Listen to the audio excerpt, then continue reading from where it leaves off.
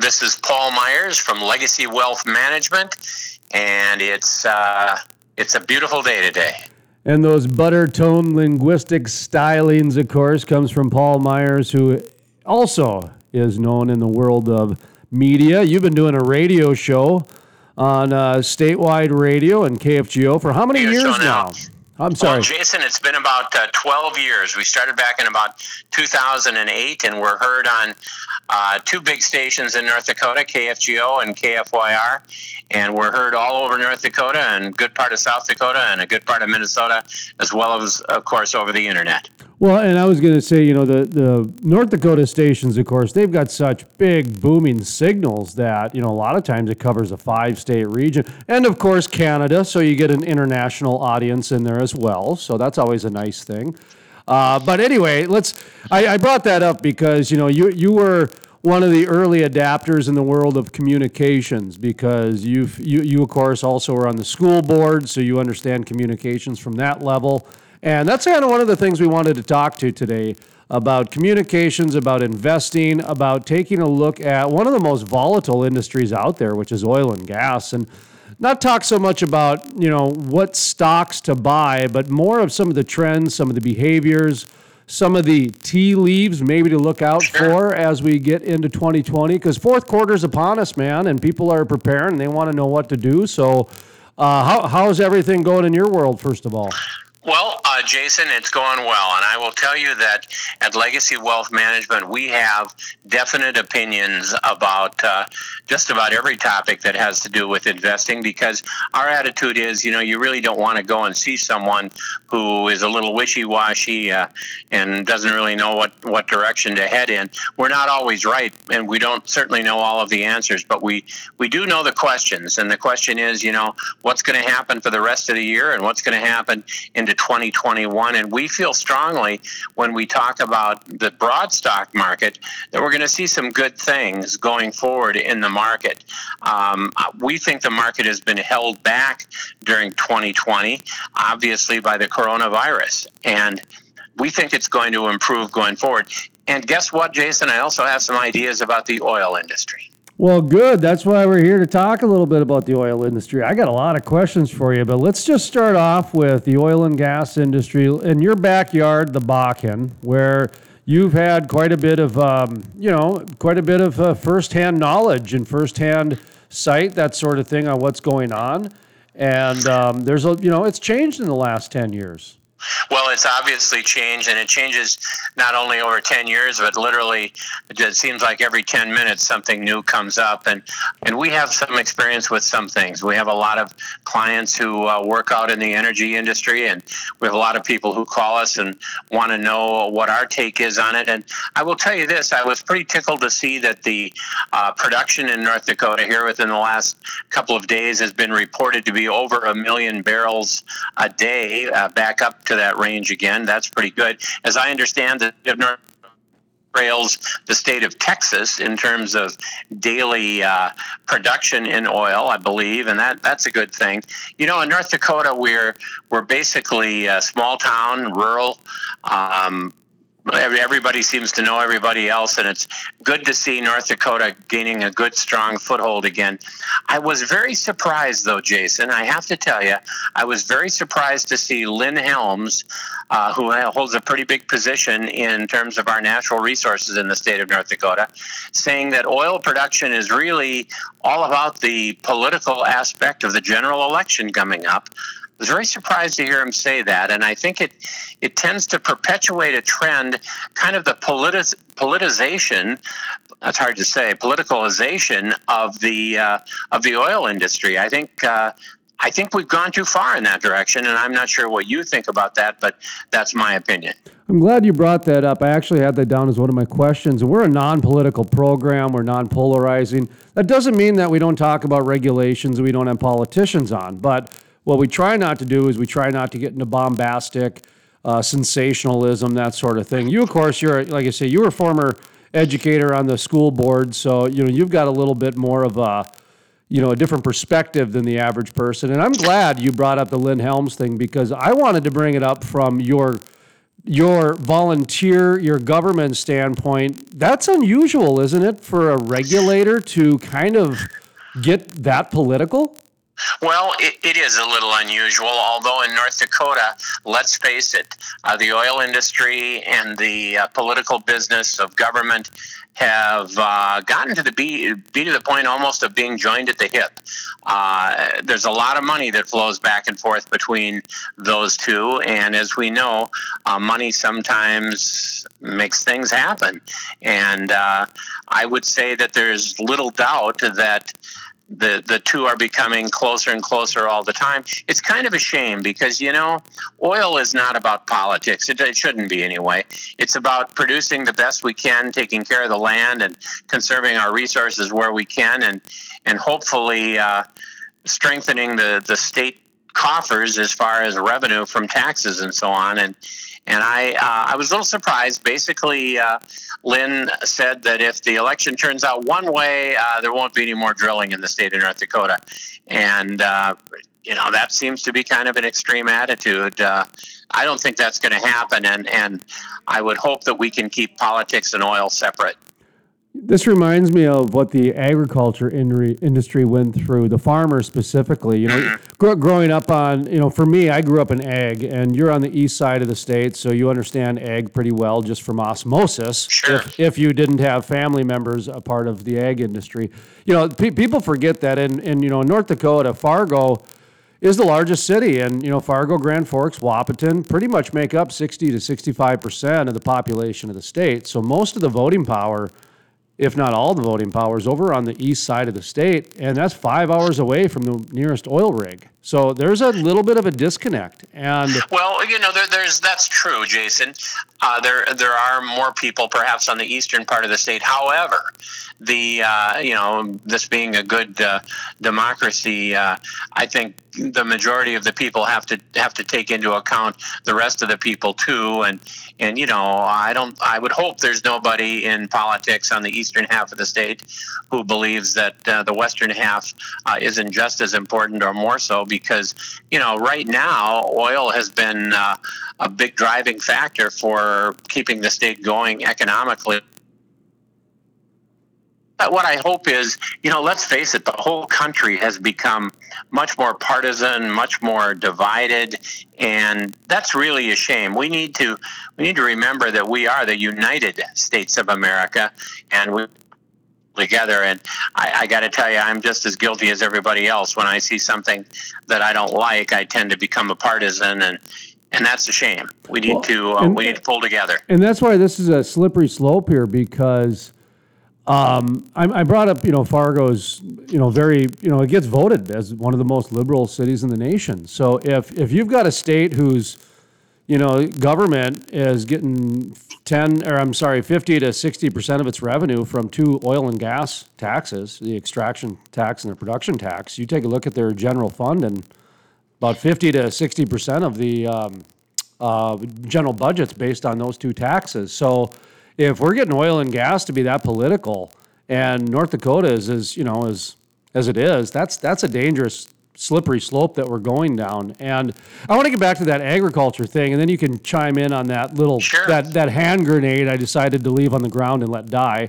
But is that there was a time when my family's farmers, so I got to listen to a lot of the farmers complain about the grocery stores replacing the farmers. And, I think the energy industry is going through that right now, where a lot of people, especially the youth, really do not understand the amount of energy coal provides, the amount of energy natural gas provides. And it's easy to, pick and choose and get in the planet of platitudes and say, oh, let's get rid of this and let's get rid of that. And so there's a little bit of a disconnect to where people just think the energy comes from a light switch now. And go ahead and take that wherever direction you want to go. Well, and of course, the energy that we all consume is a very complex grid of providers and resources and transporters and people who basically have to come together and make it work so that we can all enjoy the fruits of the energy,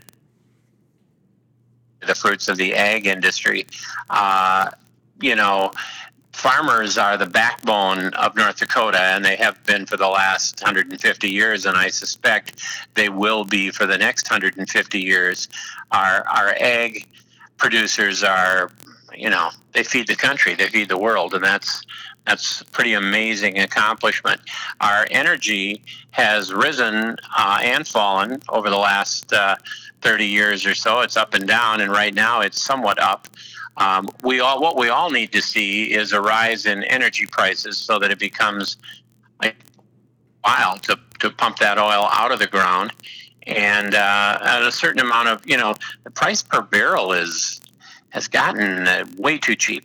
And if you listen to our radio show, Investment Talk, on Sunday mornings, we talk about that a lot. And not everybody realizes it. They think, well, isn't it good if the price of oil is down or the price of ag products is down? And the answer is no, it isn't that good.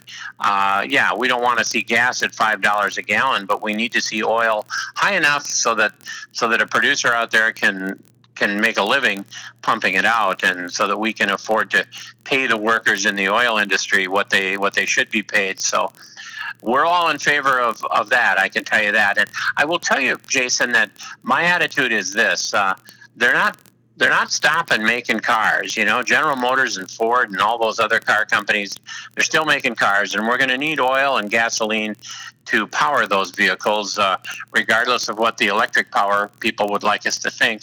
We're going to need oil and gas to make it happen.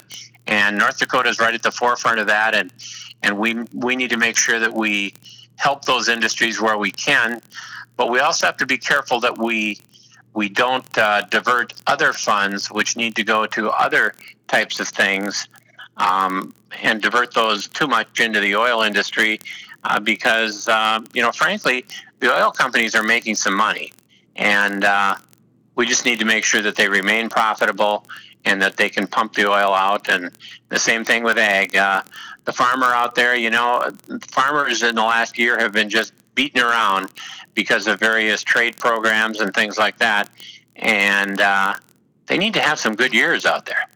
Well, I think we're in a very unique position right now, taking a step back and bigger picture, I know you take investors outside of Fargo-Moorhead and outside of North Dakota. You take them all over the country. And so I want to talk about the country a little bit, which is when I was on your program last month or 2 months ago, whatever it was, I mentioned that, 94% of what we use on a daily basis is a derivative of a, petroleum product. And now we're in this new era of PPE products. And I look at the energy industry as so much of the economy. I mean, the two are so synonymous, because what you mentioned is right, is that when certain prices are down, it affects the rest of the economy for a lot of different reasons. I watched a video yesterday of a guy who having to use a lot more natural gas to dry his onions out in California because of the wildfires.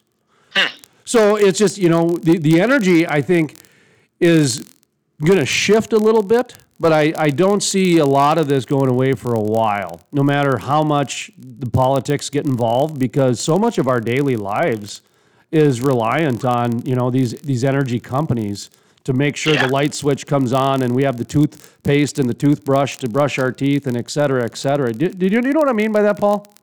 Well, I do, Jason. I think it's a very integrated country that we live in, and what worries me a little bit is that the people in the country and the country as a whole, we've all become so divided and so angry and so driven by our own particular ideas and opinions and prejudices. And that's not all totally bad. But what happens is, in my opinion, if we're going to solve these problems that we face in this country, and we do face some problems, if we're going to solve those problems, we have to come together.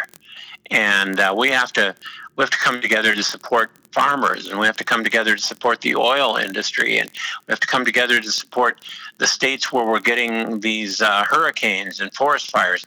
And I don't think we can pit one against the other. I think we need to find ways to work together and avoid blaming one group or the other. And I think when we do that as a country, there's really nothing we can't solve, no problem we can't deal with. But we do need to get over this finding of the blame and picking away at other people. And, my attitude is somebody who lives in the state of Nevada or Nebraska or Montana, we're all related to these people, maybe not by blood, but we're all part of the same team. And we need to pull together. We need to help. Agriculture from time to time needs a helping hand. That's why we have things like price supports and other government programs to help agriculture. And the same thing is true for the oil industry. And the same thing is true for states. I mean, right now, we've just got a ridiculous amount of forest fires out there. And I was very proud to see that fire departments from the state of North Dakota were headed out to Oregon and California to help out there. I mean, that's what this country is all about. I was going to ask you if the wildfires have impacted any energy stocks that you've seen or noticed or anything along those lines. Well, of course, California is a big energy producer as well. So their oil industry is definitely being impacted right now by what's going on out there. And I think that anytime you have natural disasters like this, it impacts the oil industry. And of course, we've got hurricanes going on down south. About the only thing we don't have, Jason, is the group of locusts invading the country. we hope we don't get that, huh? If the frogs come next, man, I'm out of here. That's right. That's right. I better brush up on my Book of Exodus here to see what the next the next thing is coming. But you're right. There's a lot of natural disasters happening, and it's hard to get a handle on a lot of right now. We're just in such times of uncertainty, and so, the oil and gas industry is used to uncertain times, but man, every industry, restaurant industry, NFL doesn't even know if they can have games at next week or fans at next week's games. And, imagine, the Minnesota Vikings for the first time in the history of the franchise have a home opener against the hated rival, the Green Bay Packers, and nobody can go to the game. I mean, that's a huge hit there. So this is from some really difficult times to invest right now, but if somebody wants to, get some help from you and help navigate through these really uncertain times of investment, give yourself a plug so people can reach out to you. Well, thanks, Jason. We do get people who hear us on shows like yours and on our Sunday morning radio show. And it's amazing how many people all over the area are interested in the investment world. And they should be, because if they have an IRA or a 401k or whatever, it's pretty important to pay attention to that, because we're definitely at an inflection point. And to reach us, pretty easy to do wherever you are. If you just dial 701-365-8083, or if you go online to legacywealthfargo.com or legacywealthbismarck.com, you'll get a hold of us, and you'll see what's going on. I guess we're on Facebook too. Watch out, there's a lot of legacy wealth managements out there, but if you get Fargo or Bismarck in the name, you've got us.